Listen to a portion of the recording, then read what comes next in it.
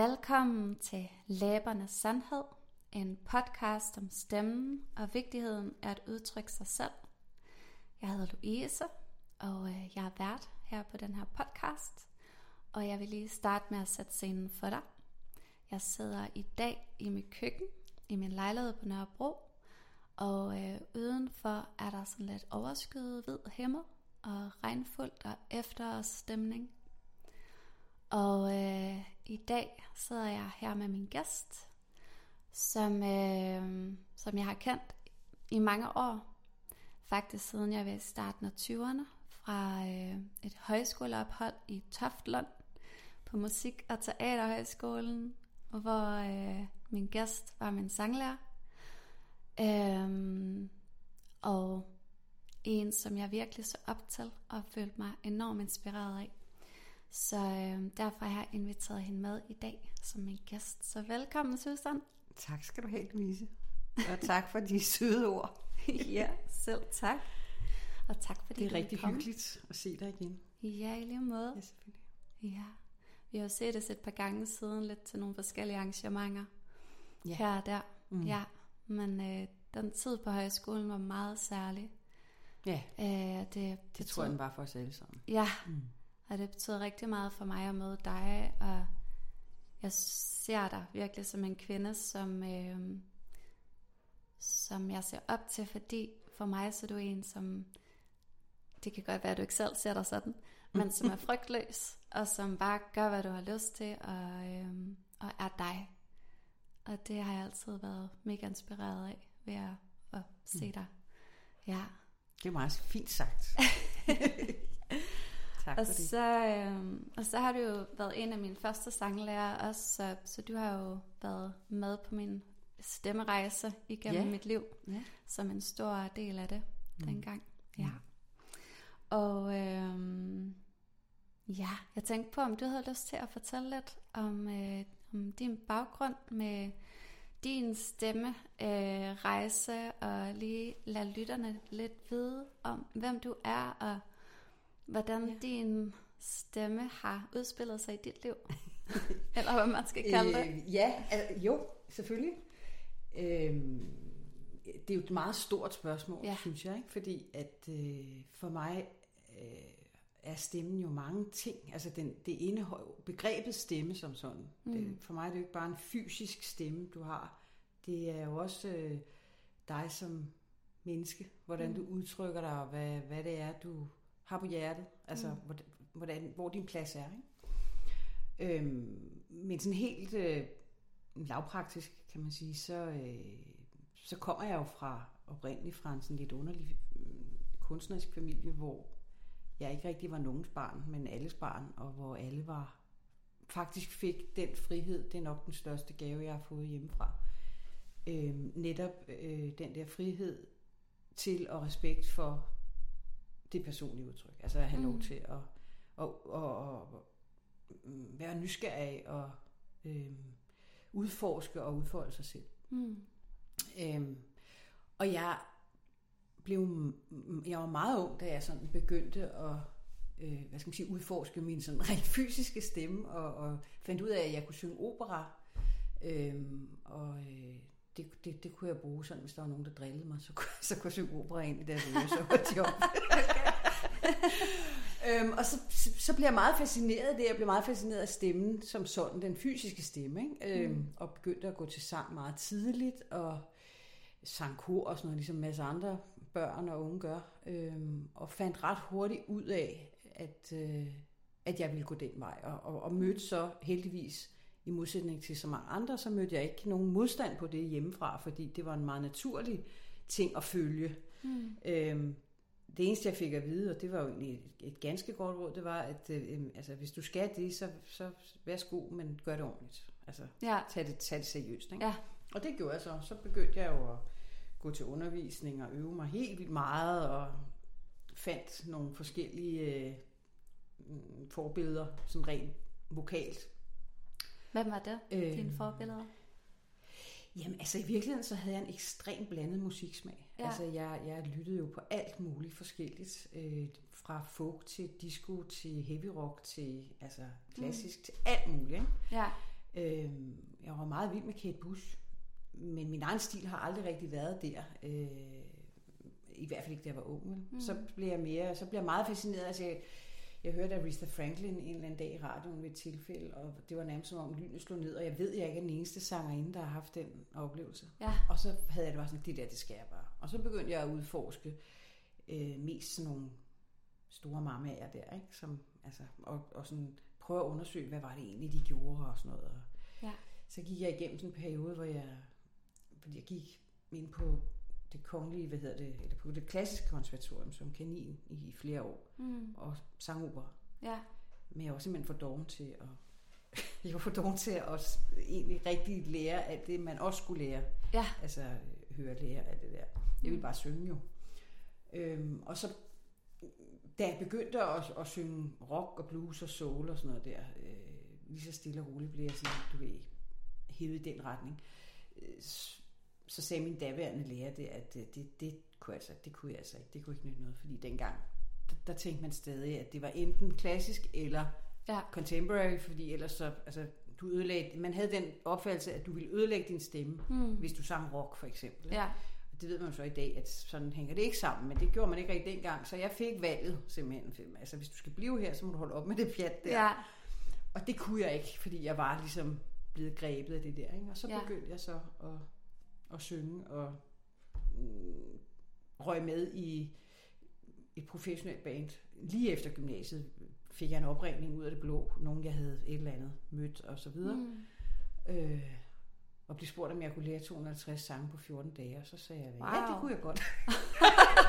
Og så røg jeg med i det, man jo nok i virkeligheden kalder et røvballeband. Og det var en virkelig god skole. Altså, fordi det var sådan noget 6 dage om ugen. 6 gange 3 kvarter derudad, ikke? Ja. Så det var hardcore og meget lærerigt. Og dem arbejdede jeg med i, jeg kan sgu ikke huske hvor lang tid, måske et år eller sådan noget. Og så begyndte jeg på alt muligt andet samtidig, ikke? Ja. Og så var det ligesom i gang. Så kom jeg i gang, og så skete der alle mulige ting, ikke? Og så fik jeg en karriere inden for det, som jeg så rykkede til udlandet og fortsatte der og blev popstar og lavede alt muligt pjat og sjov, indtil jeg ligesom ikke rigtig gad det mere.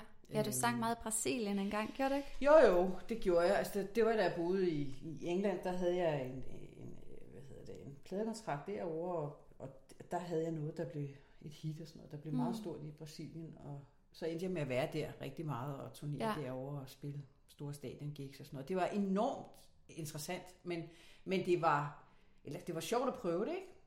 Men det var ikke rigtig mig. Altså, det var ikke rigtig min stil. Det var en session, som det hedder, der udviklede sig. Ja. Og så tænkte jeg, nu har jeg altid gjort, hvad der passede mig, og altid kommet i ballade for det, fordi jeg hele tiden selv vil bestemme og vil noget andet, og ikke gider det. Og så tænkte jeg, nu prøver jeg at gøre det der, som apropos det, vi skal snakke om i dag. Det, som alle de andre synes er rigtigt. Ja. For en gangs skyld i mit liv, ikke? Jo. Og så endte det jo simpelthen, det kan man så tolke, hvordan man vil. Det er som ved at være meget succesfuldt. Ja. Men mest for alle andre, ikke så meget for mig selv. På den måde, at jeg synes, det var sjovt, men det var ikke så berigende. Så på et eller andet tidspunkt, så var det også skyld i, at jeg gik død i musikken. Ja. Og endte med at trække mig. Ikke? Ja. Og fandt et andet outlet, kan man sige, for min stemme.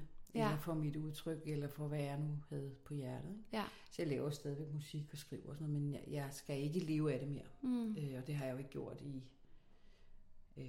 20 år, tror jeg nu. Snart det er, ikke? Næsten. Ja. Men da jeg var barn, vidste jeg godt, at jeg skulle... Eller jeg vidste tidligt, at det var musikken. Og så, når jeg var færdig med det, når jeg var blevet gammel, så skulle jeg være forfatter. Så skulle jeg leve af at skrive. Ja. Og det er jo så også det, jeg gør nu. Det er nok sket lidt tidligere, end jeg havde regnet med, men det er okay. Altså det er pragtfuldt. Det er mit nye redskab, kan man sige. Min nye måde at udtrykke ting. Ikke? Så man kan sige, at det, uanset hvordan man bruger sin indre stemme, og nu er vi jo så rykket videre til det, der i virkeligheden er kimen, som er udtrykket, eller det outlet, du nu har, eller de redskaber, du bruger for at udtrykke, hvad det nu er, du har på hjertet. om det så er dit eget eller noget, du gør på vegne af andre. Det er jo sådan set ligegyldigt, hvad værktøjet er. Ja. Det handler i virkeligheden bare om at komme ind til essensen af det, der skal formuleres, og så få det ud på den rigtige måde, uden for mange forhindringer undervejs, ikke? Og med så meget flow og klar kanal, om man så må sige, som muligt. Ikke? Ja. Nu må du hellere stoppe mig, fordi ellers bliver jeg ved med at sidde og snakke. Du har så mange gode ting at sige. Jamen tak for lige at introducere os til din rejse. Jeg har jo en af dine bøger, som hedder Your Voice is Your Calling Card, som jeg har købt for mange år siden. Ja. Jeg har en masse understregede sætninger i den. Og i dag, så valgte jeg faktisk lidt spontant at slå op på en tilfældig side og se, hvad jeg fandt. Spændende. Og det passede faktisk ret godt på det, vi også havde snakket om at tale om i dag. Ja. Så det tror jeg faktisk lige, jeg vil læse højt. Så kan I lyttere derude også få et lille sneak peek ind i Susans forfatterskab. Og en idé om det her med stemmen og frygten for at udtrykke sig selv i virkeligheden, og hvad det handler om. Ja. Ja, men den her bog er så på engelsk, så det er engelsk, men jeg læser bare en side cirka her. Ja. Speaking in public is considered one of the scariest activities around. In fact, it's often said that more people are afraid of public speaking than death. Why? I can certainly think of many more dangerous activities. It makes no sense, or maybe it does. Og så kommer jeg da lige i tanke om, det kan være, du skulle læse det her højt egentlig. Nej, jeg synes, du gør det rigtig fint. Skal jeg læse videre? Okay. Det synes jeg. Okay, fint. Good. We humans have an intrinsic fear of being exposed. The thought of being ridiculed or publicly shamed sends shudders down anyone's spine. As a speaker, you willingly expose yourself and ultimately run the risk of having your worst nightmares come true. Well, I guess you should congratulate yourself on your courage. You have already entered into territory that only a few people even dare to dream of. Good for you. What is really behind our fear is being exposed. What can possibly be so wrong with us that it threatens to undermine our worth as human beings or experts in our respective fields when put under scrutiny?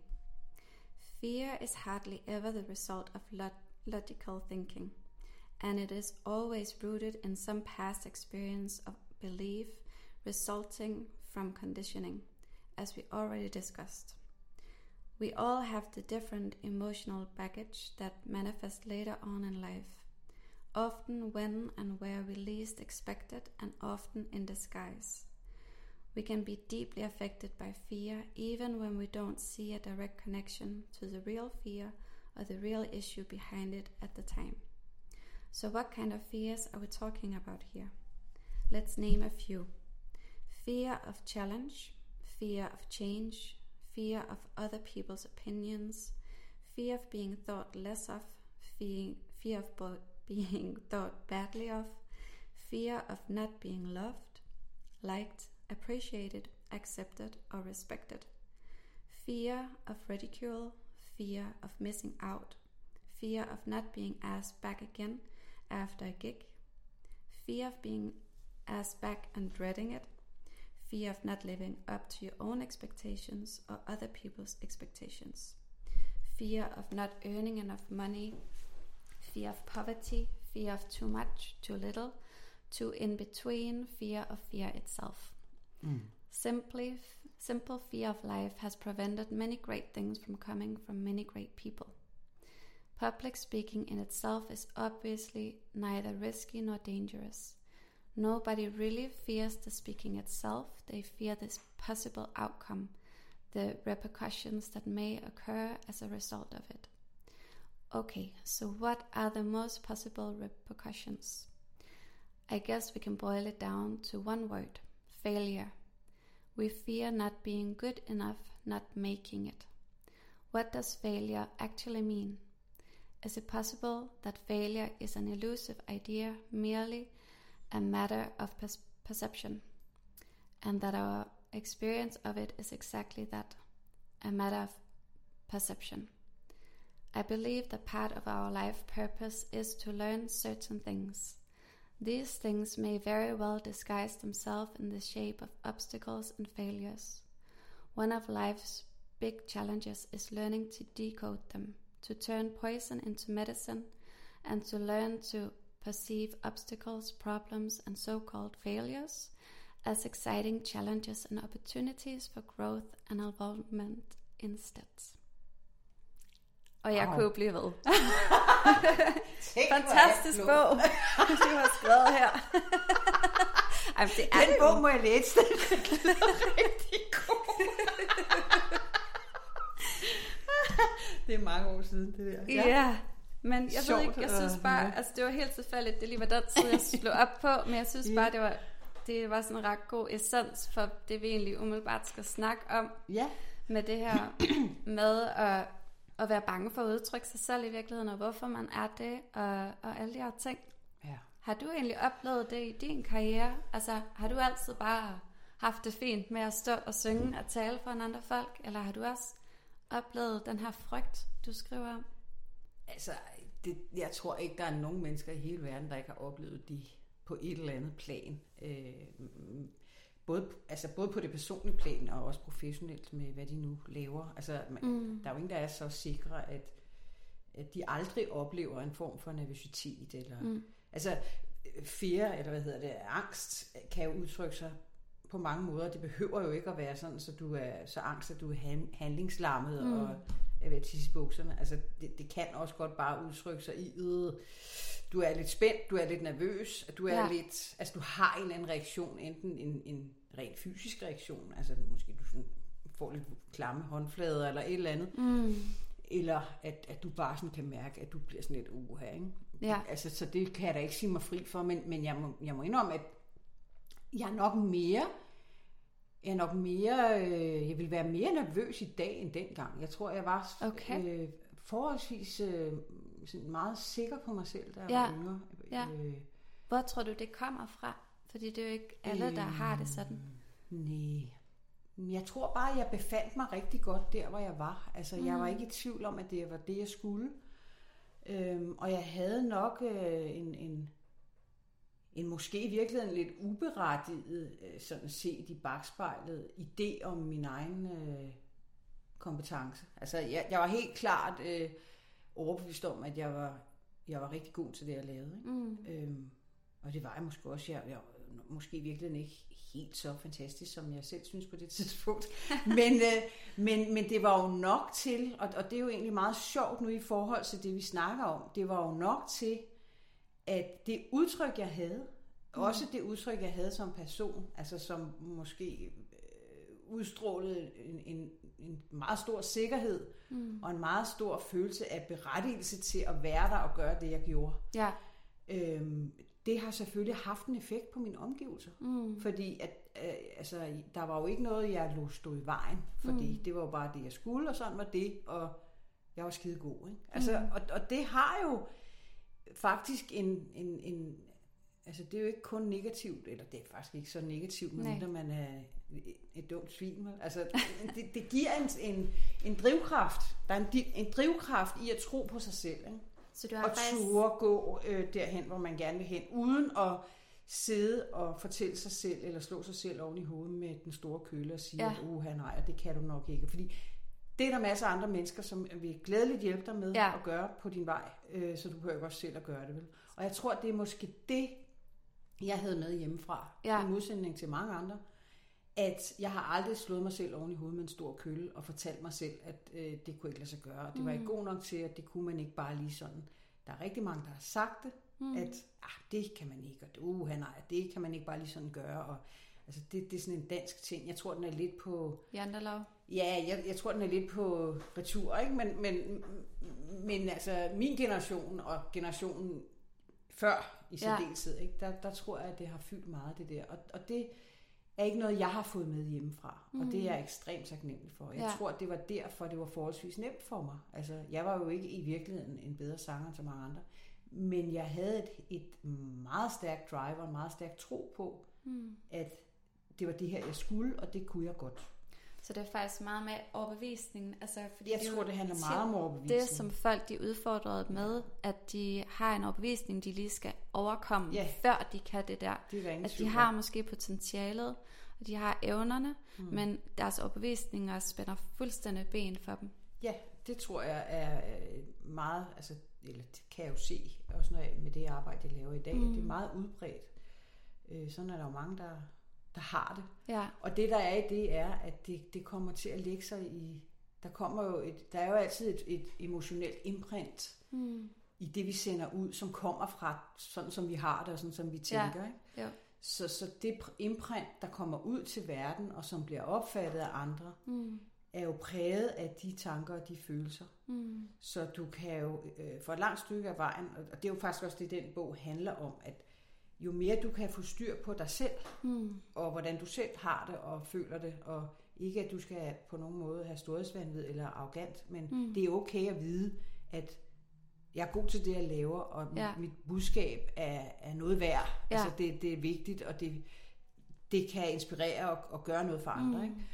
Det er vigtigt at kunne stå i det, fordi det er også kun der, hvis du selv er overbevist, at du kan overbevise andre. Det er der. Og ikke at du skal overbevise dem, men at du kan åbne op for, at de vil lytte til det og tage det seriøst, fordi du har en eller anden form for pondus i dit udtryk. Ikke? Ja. Og det er jo sådan set meget det handler om. At hvis du virkelig selv føler, at jeg kommer med noget godt her, så er der en meget større sandsynlighed for, at modtageren vil opfatte det sådan, og vil godtage det og sige, jamen det kan jeg godt se. Frem for hvis du træder dig selv over til, når en stor undskyldning for dig selv. Ja. Og faktisk siger, undskyld, jeg er her, og før du overhovedet går i gang. Noget af det, jeg for eksempel også altid har printet ind i hovederne på mine elever, dengang jeg underviste i sang og scenekunst, er jo netop det der med, hvis du ikke tager din plads, jamen, så er der ikke nogen, der giver dig den. Nej. Hvis du ikke selv tager den, så får du den ikke. Så er der ikke nogen, der gider se eller høre på dig. Ja. Og så går du glip af at få lov at udtrykke dig, og verden går glip af dig, af dit udtryk. Ikke? Ja, det er det. Det er også faktisk det, du skriver, at det kan jo faktisk godt være egoistisk ikke at udtrykke sig, fordi at det kan faktisk være, at der er nogen, der har brug for det. Ja. Lige præcis du udtrykker. Præcis. Så holder du det tilbage fra dem. Ja. Det var en sætning, du skrev noget lignende det. Ja, det er også rigtigt. Jeg tror faktisk også, det er meget det, jeg har været fascineret af hos dig, nemlig fordi jeg har jo virkelig været en undskyldning for mig selv i forhold til dig, hvor jeg har ikke haft overbevisningen om, at jeg kunne eller troede på, at jeg var god nok. At det var det, jeg var fascineret af. Jeg kunne se, at du havde den dengang. Jeg synes, det er så interessant, at der er nogle mennesker, som virkelig har den her overbevisning i forhold til sig selv, og så andre, der har en helt anden overbevisning, som virkelig spænder ben for dem, ikke? Jo, men jeg tror jo, jeg tror virkelig, det har meget at gøre med, en ting er, hvad vi har med os, når vi kommer hertil, men det har jo ekstremt meget at gøre med vores opvækst. Ja. Altså det har jo virkelig meget at gøre med, hvor meget plads og støtte vi har fået som børn. Ja. Om vi har fået at vide, at ja, det er godt, og ikke larme så meget, eller hvad det nu er, man har fået at vide. Ikke? Eller man har fået at vide, at wow, fantastisk. Altså ikke? Ligegyldigt hvad du gjorde, og fået lov til at udtrykke dig, fået lov, og blevet taget seriøst, og blevet respekteret, og ikke blevet dunket i hovedet med et eller andet. Det tror jeg meget, meget, meget, altså, ja, det ved man jo. Det er ikke bare noget, jeg tror. Det ved man jo er meget vigtigt i forhold til, hvordan mennesker fungerer senere hen. Både i forhold til sig selv og deres eget, hvad de nu gør og laver, og deres eget udtryk. Men også i forhold til deres relationer og omgang med andre mennesker. Altså hvor de sætter sig selv i forhold til andre. Ikke? Ja. Om de tør stå op og stå frem og stå op for sig selv. Ikke? Ja. Og tage deres plads i forhold til andre. Det kan være på arbejdspladsen, eller i venskaber, eller i kærlighedsforhold. Ja. Eller om de også der vil være tilbøjelige til at dukke nakken. Ikke? Og det er jo en meget stor ting, kan man sige. Det... Ja, jeg tænker, altså nu har du jo arbejdet med virkelig mange mennesker, både i forhold til sang, men også i forhold til tale, ikke? Altså at tale offentligt, og også i forhold til nu at skrive, bruge sin stemme i skrift. Ja. Jeg tænker bare, hvad er du sådan gennemgående erfaret i alt det arbejde, som har været udfordringerne, og som har fungeret? Altså kan du give lytterne nogle gode idéer til, hvis de for eksempel har svært ved at udtrykke sig selv, eller er bange for det, usikre, eller hvad det nu kan være, der gør, at det er svært for dem. Og det kan både være, om de har svært ved at stille sig op og synge offentligt, eller holde en tale, men også bare udtrykke sig i deres relationer. Ja, altså det kan jeg jo sådan prøve at gøre kort. Men i virkeligheden har du lige selv været inde på det, altså fordi det er jo den største udfordring, som jeg møder, uanset i hvad for en kontekst jeg har arbejdet med folk, det er jo den der angst. Altså for alt det du sad og læste op lige før, ikke? Ja. Det er jo i virkeligheden det handler om. Om det så er som på en scene, som sanger eller som speaker, eller at du gerne vil starte en virksomhed og skal sætte præg på, altså lave en hjemmeside og fortælle om det du gør, eller om det er nu en af de ting jeg laver i dag for eksempel er jo, at jeg skriver ansøgninger for folk, ikke? Ja. Og hvor jeg også skal ind og finde ud af, hvad er essensen af det her menneske, hvad er essensen af den stilling og den virksomhed, som de gerne vil matche op med. Og det er de samme ting, jeg støder på. Altså, at det er den der frygt for ikke at slå til. Ikke at være god nok. Er der andre, der er bedre end mig? De vil nok vælge de andre i stedet for. Hele den der, ikke? Som så enten manifesterer sig i at dukke nakken og være meget overbeskeden, eller det modsatte. Altså sådan noget, hvor du bare hvor den tager helt overhånd med at promovere sig selv og gøre sig selv helt vildt kloge, ikke? For at kamuflere den der usikkerhed, der i virkeligheden ligger bag. Ja. Og det er den samme usikkerhed, og det er den samme angst, som så kan bunde i forskellige ting selvfølgelig. Ikke? Men den kommer til udtryk der, hvor man skal stille sig selv nøgen frem på torvet og sige, okay, her er jeg med alt det, jeg har, og jeg har noget at sige, eller noget at komme med, noget jeg gerne vil. Her er jeg. Og så bliver man bange for det, ikke? Altså, hvad vil reaktionen være? Vil folk grine? Vil de sige, ej puha, eller altså, hvad vil der ske? Ikke? Ja. Og vi ser jo, altså, hvis vi lige hurtigt skal koble det med der, hvor vi har, altså vores samfund i dag, hvor der jo er en helt vild tendens til at søge offentlig anerkendelse i for eksempel, eller på for eksempel sociale medier. Nogle mennesker, der går meget højt op i, hvor mange likes de får, hvor mange går ind og kigger på deres billeder og deres profiler, og altså noget, som jo ikke var, da jeg var ung. Altså, der behøvede man slet ikke bekymre sig om de der ting. Jeg var jo lykkelig. Altså, man kan sige, det var nemmere at være sikker på sig selv dengang, fordi man var jo lykkelig uvidende om alle de andre, der var derude, som også kunne noget, eller som så bedre ud, eller whatever, ikke?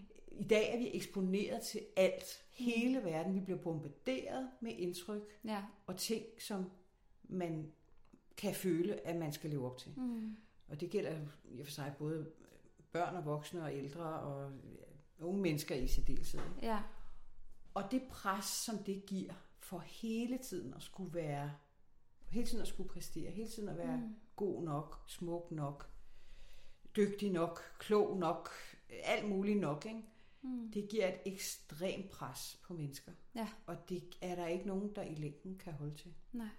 Og det er jo tidens å, kan man sige. Ikke? Det der med, at lige pludselig er vi smerteligt klar over alt, hvad der er omkring os, og udenfor og rundt omkring og i hele verden. Ikke? Ja. Så det kan være rigtig svært at konkurrere med. Og der er ingen, der holder sig tilbage med at fortælle dig, hvad de synes. Vel? Så du kan også godt risikere at få nogle ordentlige lusinger, hvis du stikker hovedet frem. Ikke? Ja. Så det der med at være bange for at stikke hovedet frem, som jo i virkeligheden er det, der ligger lidt til grunds. Altså, når vi snakker om den der angst, ikke? Ja. Og jantelov og alt det der. Det er jo blevet betydeligt mere risikabelt at stikke hovedet frem i dag, end det var før i tiden. Ja, eller da jeg det er var ikke bare vores eget lille samfund, det hele verden. Og det gør jo, at du er under et meget, meget større pres. Og især hvis du er ung og er meget afhængig af på en anden måde, end du er, når du bliver lidt ældre. Hvad andre synes. Ja. Det er ikke så nemt. Så det var et meget langt svar. Men du kender mig, så du ved godt, at sådan bliver det. Det er så godt. Jeg har ikke glemt spørgsmålet. Det er så fint. Det var egentlig om... hvordan jeg... Og om du har sådan noget konkret, man kan gøre, hvis det er svært for en. Eller hvis man har svært ved at være sig selv, hvordan kan man så være mere sig selv? Eller hvis man er bange for at udtrykke sig selv, hvordan kan man så finde mod til at gøre det? Wow, altså... det er jo en proces. Ja. Sluk for telefonen og computer. det er første step. Smid dit spejl ud, det er nummer 2. Nej, altså, det er jo virkelig en proces. Altså, at arbejde med de der ting. Jeg tror, det handler meget om, hvem du omgås. Altså, det tror jeg faktisk er rigtig vigtigt. Ja. At du ikke isolerer dig og sidder op i din egen suppedags bag computeren og bliver mere og mere optaget af det og hvad der sker i den virtuelle verden og hvad folk der har at sige og ikke har at sige. Jeg tror, at det er meget vigtigt, at man ikke glemmer det der med, at rent faktisk så er vi mennesker jo stammefolk. Og vi har brug for det, der ligger i at være en stamme. Vi har brug for fællesskabet og kærligheden og anerkendelsen og mange af de der ting, der ligger, og her snakker jeg ikke om, at vi skal alle sammen være ens og gøre, hvad de andre gør, og det er ikke den del af det at have et stammesamfund, jeg snakker om her. Fordi der er jo også mange, kan man sige, negative ting ved det, altså ved at skulle være regelrette sig ind til, hvordan alle de andre siger, man gør. Det er slet ikke det, jeg mener. Men det der med at have et fællesskab omkring sig, med nogle mennesker, som man har tillid til, og hvor der er noget fælles accept og rummelighed og opbakning til hinanden. Ja. Det tror jeg er rigtig vigtigt. Og ikke en opbakning ud fra yderting. Altså ikke sådan noget med, at hvis du går i de rigtige bukser eller et eller andet, så kan du være med i klikken, ikke? Eller så er du okay, så kan du godt være med i gruppen, så kommer du med til festen, og hvad den hedder, den der frygtelige film. Jeg kom til at tænke på den gamle danske film, hvor han skal spise en ulækker snegl. Jeg kan ikke huske. Det er jo med i klubben, ikke? Jeg kan ikke huske. Ja, men den der, ikke? Det er jo på den måde, jeg mener. Men altså, at man har en eller anden form for rygstød og opbakning, og nogen, der ligesom, også i familien selvfølgelig, ikke? Det er meget vigtigt, det der med at kunne bakke hinanden op. Ja. Igen, hvis vi vender tilbage til, altså i sin tid, da jeg underviste mange unge mennesker i sang, hvis store drøm var at blive sanger, der oplevede jeg jo meget tit, at deres største problem var den manglende opbakning hjemmefra. Ja. Og forældrenes idéer om, hvad man kunne og ikke kunne, og hvorfor de ikke skulle det, og hvorfor de hellere skulle noget andet, som de slet ikke havde lyst til. Og det er bare ikke særlig sundt. Nej. Altså fordi man er nødt til at lade folk finde sig selv og have det udtryk, de nu har. Selvfølgelig skal man guide og vejlede og alt det her, men man skal jo ikke presse i en bestemt retning. Man skal faktisk opbakke. Ja.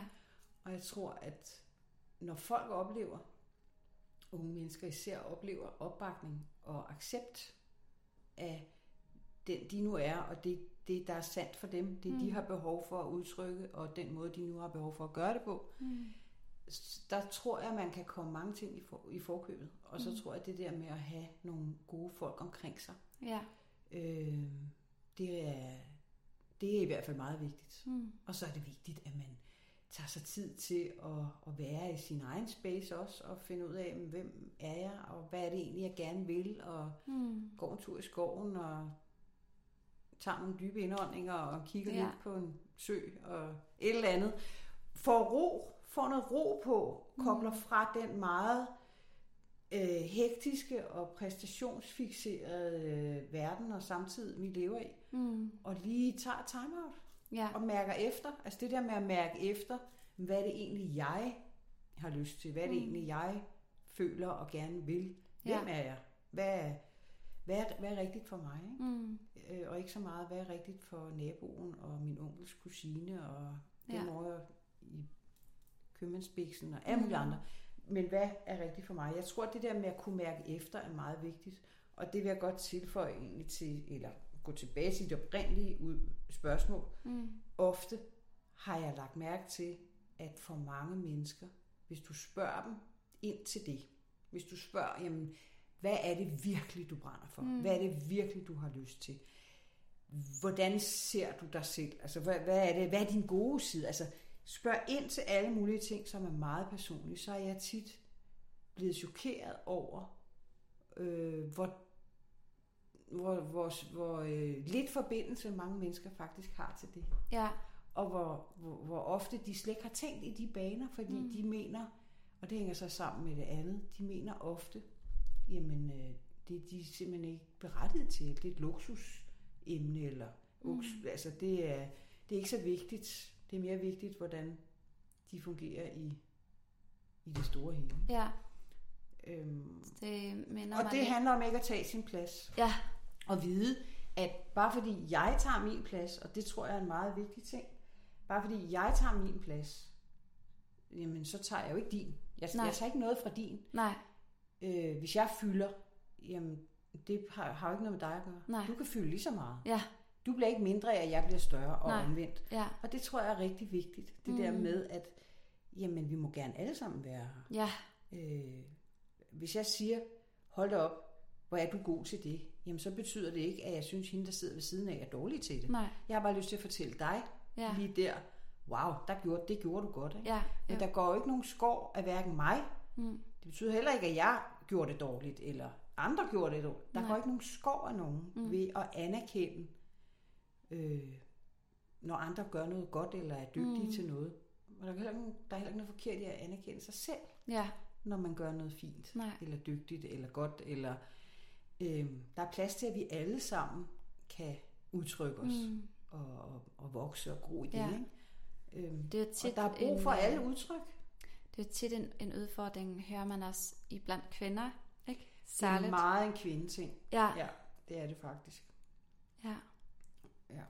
Det der med, at hvis du er god til det, så er der ikke plads til, at jeg også skal være god til det. Nej. Og der skal man lige netop huske på, at dit udtryk appellerer til nogen. Mit udtryk appellerer til nogle andre. Ja, det er det. Og gudskelov og tak for det. Ja. Fordi så er der noget for enhver smag. Der er noget til alle. Ja. Og det er nok det, man skal holde fast i. At jamen, det kan da godt være, at der er alle mulige andre, som gør det, jeg gør. Og som er i min optik meget bedre, eller meget et eller andet. Men jeg kommer med min ting. Og det er der sikkert også nogen, der kan synes er spændende. Ikke? Ja. Det er super vigtigt. Ja, præcis. Fordi udtryk er forskellige. Ja.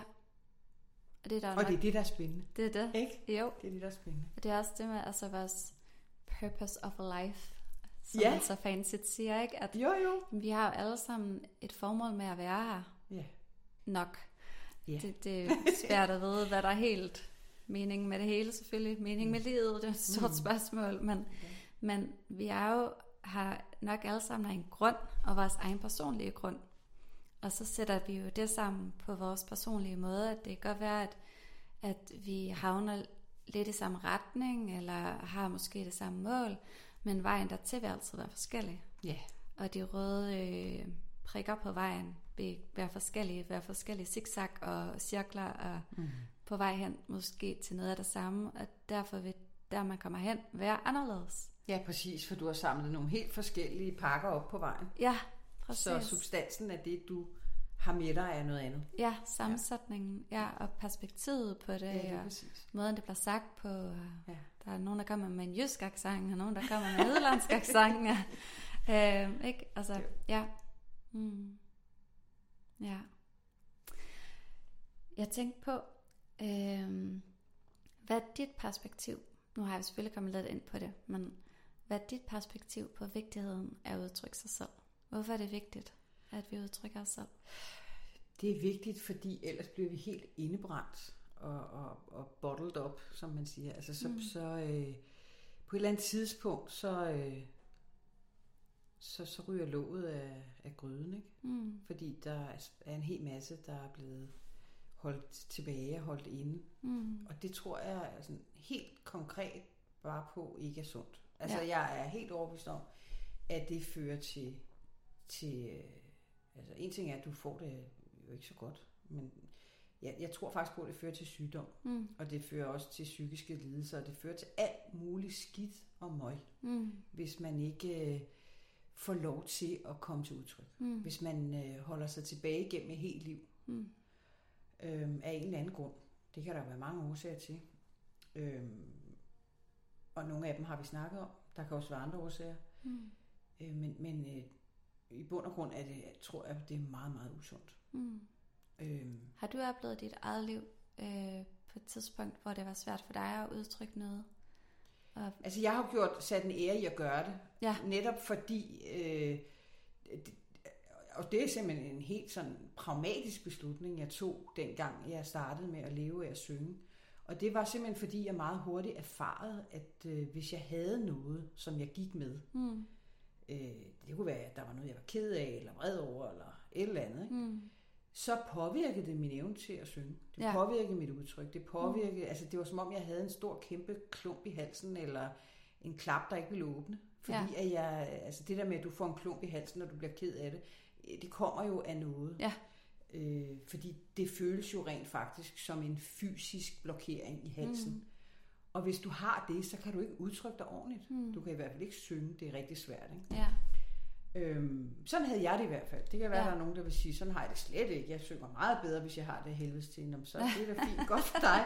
Men for mig var det sådan helt klart en beslutning, at det går ikke. Altså, du er nødt til at være en meget åben kanal. Og det har jo så gjort, og det har måske også ligget til min natur, at jeg altid har været meget åben. Altså, jeg er ikke en meget privat eller hemmelighedsfuld person på nogen måder, og der skal rigtig, rigtig meget til, at jeg føler mig pinlig, for eksempel. Altså, jeg har altid haft det sådan, det er sådan, det er. Det er sådan, jeg har det.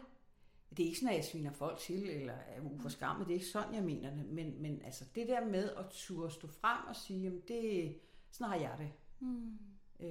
Så længe lad det gå ud over andre. Ikke? Ja. Det har jeg sådan et eller andet sted altid haft forholdsvis nemt ved. Hvordan oplever du så, at det bliver modtaget? For det er jo netop det oftest, der gør, at folk ikke træder frem og siger deres sandhed. Ja. Det er jo fordi, de er bange for, hvordan det bliver modtaget. Men har du faktisk oplevet, at det er blevet modtaget godt de fleste gange? Eller? Jeg vil sige, at det har jeg valgt at fokusere på. Ja. Er nok det mest ærlige svar. Ikke? Altså, jeg har som regel haft gode oplevelser med det, og haft rigtig gode relationer, og har mødt dejlige mennesker, som dig selv for eksempel, som har følt, at det var inspirerende. Men der har jo helt sikkert også været rigtig mange, som jeg så bare som jeg har valgt ikke at fokusere så meget på, som har syntes, at jeg var helt rædselsfuld. Altså, at det var for meget, eller var for meget, eller et eller andet. Det er jeg slet ikke i tvivl om, at der har været masser af mennesker undervejs, der har tænkt sådan. Ja.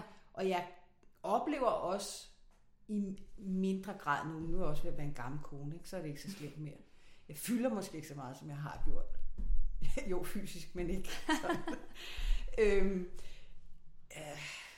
Jeg har da oplevet, der har været visse typer, det har tit været de samme, sådan, hvor der har været en eller anden ting i min energi, der har været helt klart har skabt en dissonans og provokeret nogen. Altså hvor at de synes, at måske man var lidt for lavt, eller fyldte lidt for meget, eller troede man var noget, eller et eller andet. Ikke? Ja. Så det har jeg da oplevet. Altså, og det har jeg aldrig rigtig taget mig sådan af. Altså jeg har altid lidt haft det sådan, at så længe jeg ikke er et røvhul, altså, og det tror jeg ikke, jeg er, så må folk lidt selv om, hvad de synes. Ikke? Ja, ja. Men altså, jeg synes egentlig for det meste, så så har det været positivt. Også i forhold til at kunne... Fordi der kommer jo, det er jo ikke... Du er også hurtig til at komme med en masse positive ting. Det er jo ikke sådan, at du bare taler om dig selv og fylder en hel masse og siger fra over for folk. Og det er jo ikke på den måde, jeg mener det. Det er jo også en lethed i at kunne kommunikere med andre. Ja. Og min oplevelse er... Nu plader jeg løs igen. Det er så fint. Min oplevelse er jo, at hvis du... Og det her synes jeg faktisk er ret vigtigt. Hvis du tør være dig selv, hvis du tør være ærlig og stå frem nøgen på Rådhuspladsen, ikke bogstaveligt talt, det vil jeg nok ikke gøre, men hvis du tør stille dig selv sårbar i den situation foran et andet menneske eller en gruppe mennesker, så tør de som regel også lidt mere. Ja. Så derfor er det jo faktisk også uden at det skal lyde for sådan, du ved, storslået, en service til andre mennesker. At du giver faktisk dem lov, eller du giver dem mulighed for at tage det skridt på en tryg måde. Ja. Og træde ud over deres komfortzone måske, og turde være sig selv mere. Ja. Fordi du selv gør det. Så på den måde tror jeg faktisk, at det også kan have en rigtig positiv eller inspirerende effekt på andre mennesker, ikke? Som du selv beskriver. Ja. Jeg kan faktisk ikke huske, om det var på dit hold, men jeg kan komme med et eksempel på en ren sådan øvelse, som jeg kan huske, jeg har lavet med et hold en gang der på højskolen, hvor der var nogen, som havde rigtig svært ved det der, og hvor jeg kunne mærke, at det var ikke deres teknik eller deres stemme, det egentlig handlede om, men de problemer, de havde, som de troede var nogle tekniske problemer, rent vokalmæssigt, var faktisk mentalt. Altså det var blokeringer, det var, de holdt tilbage, og de turde ikke. Så de kunne ikke bryde igennem den der famøse lydmur, fordi de simpelthen holdt sig selv tilbage. Ja. Så de prøvede at udtrykke sig, og samtidig lagde de et kæmpestort, tykt, fedt låg på. Ikke? Ja. Og det gjorde bare, at der kom et clash, og så sad det fast i halsen, helt bogstaveligt talt.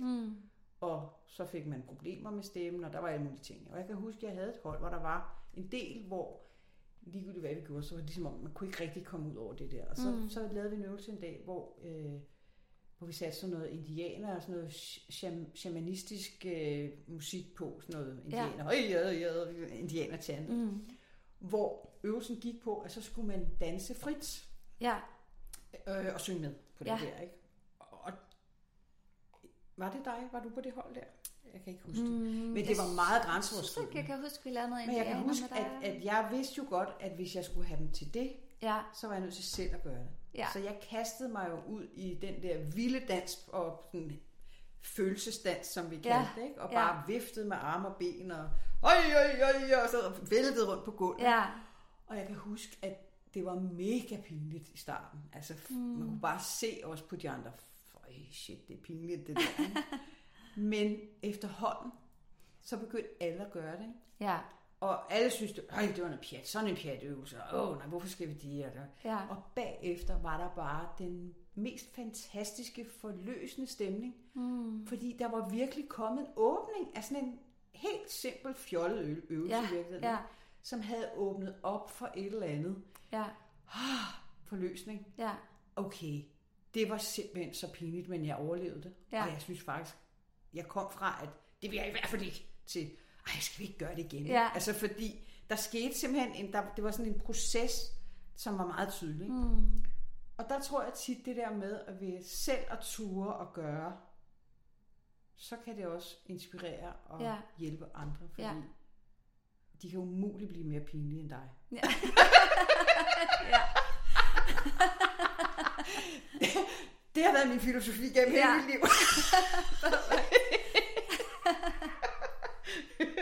Se hvor pinlig jeg er. Så kan I også. Go ahead.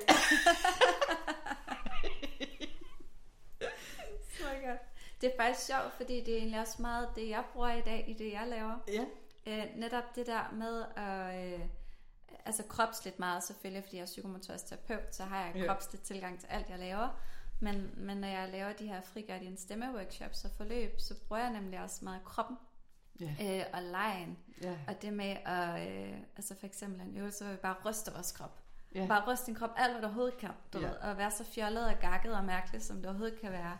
Ja. Så man netop kommer ind til den her legende følelse. Og det frigiver bare et eller andet. Det frigiver hovedet og seriøsiteten og bekymringerne.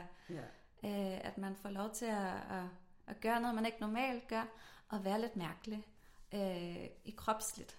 Og man kommer faktisk ned i kroppen også, ikke? Og får grounded. Så det er genialt at bruge kroppen på den måde. Og gakke ud i virkeligheden, inden stemmen skal komme på. Ja.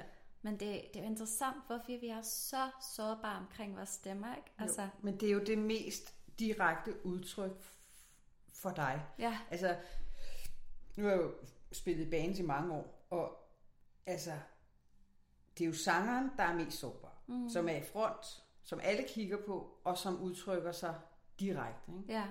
Og de fleste musikere forstår ikke det, indtil den dag, de selv bliver bedt om for eksempel at lave en lydprøve. Altså jeg ved ikke, om det er noget af det morsomste, hvis en musiker, der ikke er vant til at synge, bliver bedt om at lave lydprøve på mikrofonen. Ikke? Ja. Det kan de ikke lide. Det er pinligt. Ja, 1, 2, 1. Hallo, hallo. Altså, det er simpelthen noget af det sjoveste. Jeg kan høre mig. Fordi, det er dig selv, som bare bliver blæst ud af kæmpe PA-anlæg. Ikke? Ja. Det er meget grænseoverskridende, det der. Altså, og når folk synger igennem for første gang, det der, var det mig? Nej, hvor var det højt, ikke? Ja. Velkommen, ikke? Ja. Der var du.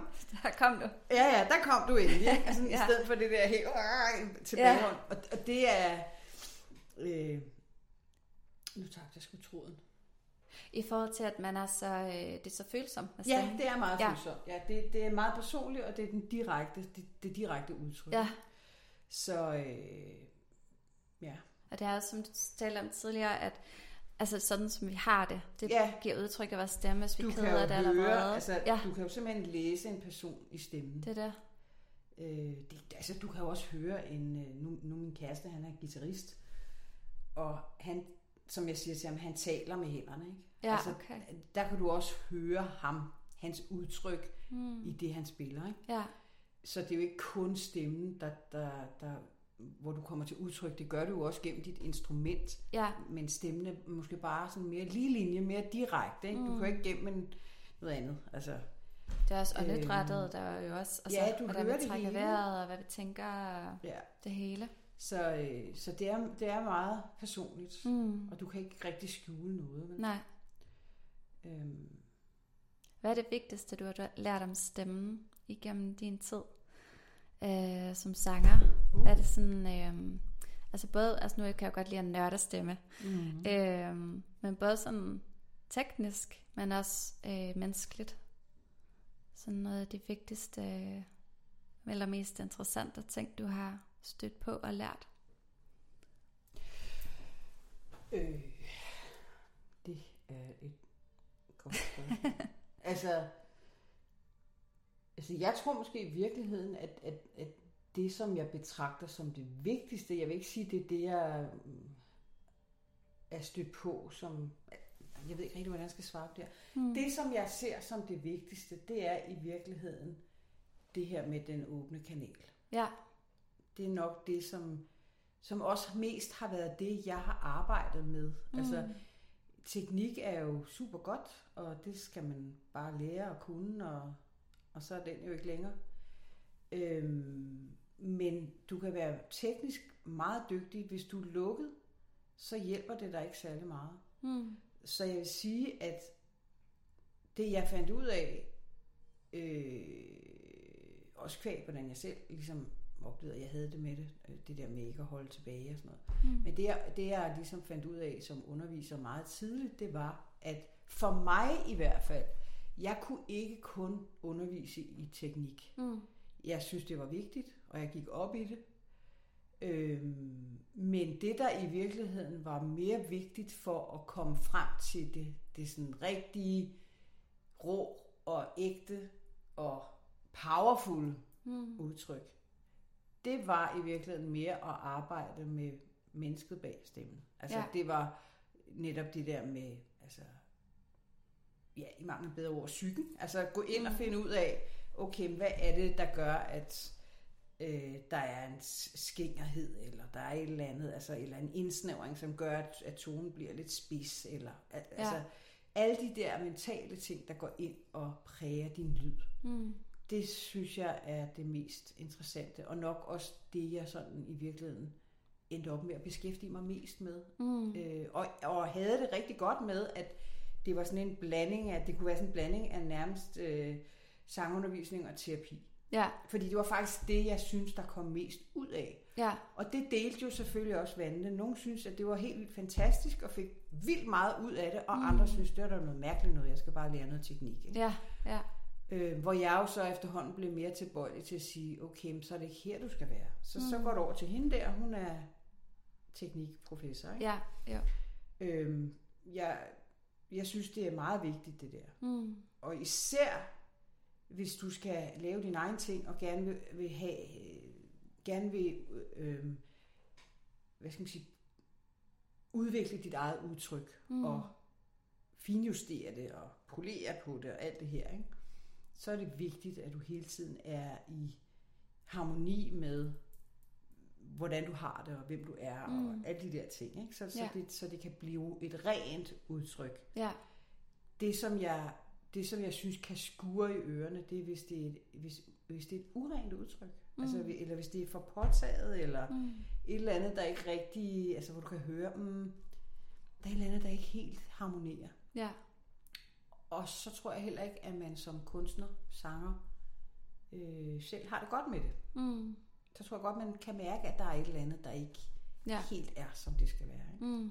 Det kan godt være, at det lyder sådan lidt hula-bulla-agtigt, men det er sådan lidt, det er nok det, som, hvis vi skal sige, hvad det, jeg har opdaget, som har været vigtigst, det er nok, hvor stor sammenhængen mellem, hvem vi er, hvordan vi har det, og så det, altså det rent fysiske og sådan praktiske, lyden og teknikken og alt det der. Ja. Du sagde noget før, som det irriterer mig lidt, som jeg ville have kommenteret på, og nu kan jeg simpelthen ikke huske, hvad det var. Hvad var det? Jamen, jeg kan ikke huske, hvad det var. Men det var, at du lige før, da du sad og sagde en hel masse, så var der lige én ting, jeg hæftede mig ved, som jeg tænkte, det er vigtigt det der, men nu kan jeg simpelthen ikke huske det. Det kan være, det kommer tilbage. Jamen. Så må vi lige spole tilbage i optagelsen. Kom tilbage. Ja. Jamen, altså, man kan også snakke i 100 om stemmen og alt det her. Der er jo uendeligt meget at tale om. Ja, det er der. Med udtryk og med alle de der ting. Ja. Er der noget her til sidst, som du godt kunne tænke dig, at lytterne får med, i forhold til alt det her med at udtrykke sig og være autentisk, og hvis man er bange for at udtrykke sig? Jamen, altså, jeg synes jo, at mange af de her ting kan jo godt komme til at lyde sådan lidt klichéagtigt, men i virkeligheden det her med, at finde en måde, hvor, altså, hvis man ikke er der, så finde en måde, hvorpå man kan komme hen til sit eget helt autentiske og rene udtryk. Altså at ture dele det i verden, ikke? Altså ture stå i det, den man er, og det man har at sige, altså det man, dit budskab, eller det du gerne vil dele, ikke? Med andre. Ja. Og se det ikke som, at du går ind og tager en plads, underforstået fra nogle andre, men at du faktisk har noget fint og vigtigt og inspirerende, som du bør dele med andre. Ja. Og så er der nogen, der vil få stor glæde af det. Der er også nogen, der ikke vil. Men det er ikke så vigtigt, fordi de kan så gå hen et andet sted og blive inspireret. Ja. Men det der med at turde tage sin plads og stå ved den man er, og vide, at jamen, altså, det er en konkurrence. Vel? Der er ikke et eller andet, du skal leve op til. Bare det, du er her, det er faktisk fint nok, og så kan vi tage den derfra. Ikke? Jo, der er vel også noget i det her med altså at starte, før man er klar. Altså, det skrev du også noget om i forhold til det her med frygten for at lave en fejl. Ja. Altså, og turde kaste sig ud i det. Ja. Og så ikke... Jo, nu kan jeg huske, fordi det hænger sammen med det. Nu kan jeg huske, at du sagde det der med, at man kunne, da du beskrev den her øvelse med armene, at så holder man op med at bekymre sig. Og det hænger sammen med det her. Det er nemlig det, man kan øve sig i. Ja. Det der med ikke at bekymre sig unødigt om alle mulige ting, men i det her tilfælde også om, hvad andre tænker, og er det nu godt nok, og har jeg nu fået nok likes, og er det nu, gør jeg det nu rigtigt, og kan de nu lide mig? Alle de der ting. Fordi bekymring er jo bare tankemylder op i ens eget hoved, som hverken gør fra eller til. Og komme til den erkendelse, at det ændrer ikke på noget. Nej. Altså din bekymring ændrer ikke på noget i sig selv. Den gør bare dig bare tosset i hovedet. Ikke? Det gør bare, at du har tankemylder, og hvis du er usikker, så bliver du endnu mere usikker, og hvis du er angst, bliver du mere angst, og er du forvirret, bliver du mere forvirret. Den gør der faktisk ikke noget godt. Den udretter ikke noget, og den løser ikke noget. Nej. Men den kan være en indikator, som kan sige, der er noget her, du skal arbejde med, eller noget her, du skal kigge på, eller et problem, et reelt problem, du skal løse. På den måde kan det være en indikator, men at lære at sige, okay, tak for oplysningen, farvel. Ja. Og ikke bruge unødig tid på at bekymre sig om alle mulige ting, som man ikke kan lave om på alligevel, eller som måske ikke er så vigtige i virkeligheden. Det tror jeg er meget vigtigt. Ja. At finde en måde, hvorpå man kan lukke ned, som vi også snakkede om tidligere. Ikke? Der kan man vel også komme ind på, altså i forhold til ego. Gør jeg det her for at blive anerkendt? Eller gør jeg det her for mig selv, fordi jeg nyder at gøre det, og jeg godt kan lide at gøre det? Eller gør jeg det for at lave en service for andre, og give dem værdi, og give dem en gave igennem det, jeg nu skaber med min stemme, eller hvad jeg laver? Altså hvor det sted, det kommer fra, og ens intention med det også, ikke? Ja, intentionen er jo ret vigtig, kan man sige. Men det er jo sådan, det er en helt ny snak, ikke? Ja. Men ja, det er vigtigt. Men jeg synes også, der skal man også passe på, at man ikke lige med den der bliver for hård ved sig selv, eller slår sig selv oven i hovedet med kølen, ikke? Fordi, nu nævner du anerkendelse, ikke? Det er jo rigtig fint, det der med, at det er en service, og jeg gør det, fordi jeg kan lide det og sådan noget, men vi kommer ikke udenom, at alle mennesker, i mere eller mindre grad, har behov for en eller anden form for anerkendelse fra omverdenen. Ja. Og det er helt okay. Ja, det er der ikke noget forkert i, vel? Altså, det er helt naturligt. Det er da skønt at blive anerkendt for det, man laver, at der er nogen, der siger, det var fedt det der. Det er da vidunderligt. Og man skal da heller ikke selv holde sig tilbage med at give det til andre. Nej. Og være hurtig til at sige, hvis der er noget, andre gør, som man synes var fantastisk, eller smukt, eller godt, eller hjerteligt, eller et eller andet, så sig det da for Søren. Ikke? Altså, hvorfor ikke? Fordi det er jo også en gave, som gør, at eller man kan sige, det er et energitilskud, det er en vitaminpille, der gør, at så kører du lige lidt længere, ikke? Ja. Fordi, det fungerede. Der var nogen, der synes, det var fedt. Ja. Så får du lige et boost der, ikke? Ligesom man står og klapper af dem, der løber stærkt, eller cykler, hvad man nu ellers laver af sport. Altså, det er der nogen, der står og klapper, tænker jeg også, gør dem bedre til, hvad end de gør, ikke? Og løber lige lidt hurtigere og sådan noget. Ja. Det ville da også være trist, hvis vi skal snakke og stå på en scene for eksempel som sanger. Det ville også være lidt trist, hvis du stod og gav den hele armen og krængede din sjæl fuldstændig indvolden ud på dig selv. Og så stod folk bare gloede helt stille. Ingen reagerede. Det ville også være lidt ærgerligt. Ja. Altså, så ville du også tænke, come on. Nu har jeg givet noget, kan I kunne måske også lige give lidt. Det. Ja. Så det er jo ikke det. Altså selvfølgelig, det er jo en udveksling. Og vi har alle sammen behov for at udveksle med hinanden. Ja. Det er jo det, vi er her for os. Ikke? Altså. Det er faktisk ret vigtigt, det der, fordi jeg synes egentlig, der er meget lige nu, også måske særligt inden for den spirituelle verden, hvor det netop er meget fokus på, jeg gør det for service, jeg gør det fra hjertet, jeg har ikke brug for noget som helst tilbage. At det kan godt blive sat lidt for meget på spidsen også. Jeg synes faktisk, det er ret vigtigt også at pointere, at vi er også mennesker, og det er okay at have brug for at vide, at folk godt kan lide det, man laver, og anerkender det, man laver, at det er også en del af det. Jeg prøver at høre, der skal jo være en balance. Altså, jeg synes, det der med udvekslingen er meget vigtigt. Ja.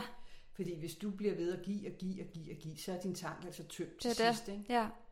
Og hvad så? Hvad så? Ja, præcis. Så kan man så sige, okay, jamen, altså, jeg får min tank fyldt af at være et godt menneske. Og sådan noget. Ja, okay. Det kan godt være, det er sandt for nogen. Ja. Og det synes jeg er meget fint, hvis det er rigtigt. Ikke? Mm. Men jeg tror altså også, at hvis man er helt ærlig med sig selv, så vil jeg sige, som jeg sagde før. Jeg tror meget på, at det er sundt og godt at udveksle. Ja. At der er en lige udveksling mellem mennesker. Ja. Fordi ellers, så bliver der også en ubalance. Ja. Hvis jeg giver til min kæreste, fordi jeg er sådan et godt menneske, og han aldrig får mulighed for at give noget igen. Ja. Gør det så i virkeligheden noget godt for ham? Eller gør det, at han til sidst sidder og føler sig ikke god nok? Ja. Fordi jeg giver jo hele tiden, men han får ikke lov at give noget tilbage. Og det synes jeg er en vigtig ting. Altså nu er det bare et eksempel, ikke? Men jeg tror, at vi har alle sammen behov for at give og modtage. Ja. Og det er bemærkelsesværdigt, hvor mange af os, der faktisk har nemmere ved at give, end at modtage. Ja. Og jeg tror, at det der med at lære at kunne modtage, det faktisk er rigtig sundt. Også fordi, man må ikke glemme, at det også er rart for den anden person, for de kan også godt lide at give. Ikke? Det er det. Og hvis man fratager dem muligheden for at give. At give, netop. Gør man det så virkelig en stor service? Ja. Det kan faktisk... Den tanke vil jeg gerne efterlade jer med. Ja. Og det var tak for i dag. Tak fordi du kom. Velbekomme. Det var det. Det synes jeg faktisk er et godt punktum for vores snak her i dag. Ja. Egentlig. Fordi altså at udtrykke sig er jo at give og modtage. Ikke? Det er jo en udveksling, som du lige så fint har sagt. Ja. Og ja, vi giver noget til nogen ved at udtrykke os, men de giver os også noget ved at modtage det. Præcis. Og så kan man så modtage på forskellige måder, men og give på forskellige måder. Men i virkeligheden, så har vi jo alle sammen bare brug for at vide, at vi er blevet set og hørt. Der er brug for flow. Flow, præcis. Begge veje. Rundt. Netop. Det hele. Ja, præcis. Tusind tak, fordi du kom, Susan. Velbekomme. Det var virkelig dejligt. En stor fornøjelse. Ja. Så hyggeligt. Så hyggeligt. God snak. Dejligt. Ja. Og er der nogle steder, hvor hvis lytterne er mere nysgerrige på at vide mere om dig eller dit arbejde, hvor kan de så finde dig? Altså, jeg har jo et par forskellige hjemmesider, hvor der også ligger nogle bøger og nogle ting. Hvis vi lige holder os til den her bog, det er jo fra min tid i USA og England og sådan ude i den store verden. Og der har jeg faktisk en hjemmeside, hvor man kan læse lidt om alt det der, som hedder susanry.com. Det er svært at sige på dansk, for den hedder jo susanry.com. Ja. Ja. Og så har jeg 2 danske sider, og der er en, som hedder voiceaware.dk, og det handler om de her ting også, udtryk og sådan noget. Ikke? Og så har jeg jo min anden skriveside, som alt det her med ansøgning og sådan noget, det er jo en helt anden ting. Som hedder Superkandidaterne. Ja. Hvor jeg skriver for folk, ikke? Men vil man høre mere eller se mere om det der, så er det den amerikanske side, man skal gå ind på. Ja. Eller den, der hedder voiceaware.dk. Okay. Perfekt. Jeg kan i hvert fald anbefale jer at gå ind og tjekke alt det, Susan laver ud. Det er meget inspirerende. Tak skal du have. Ja, men tusind tak, Susan, for at være med i dag.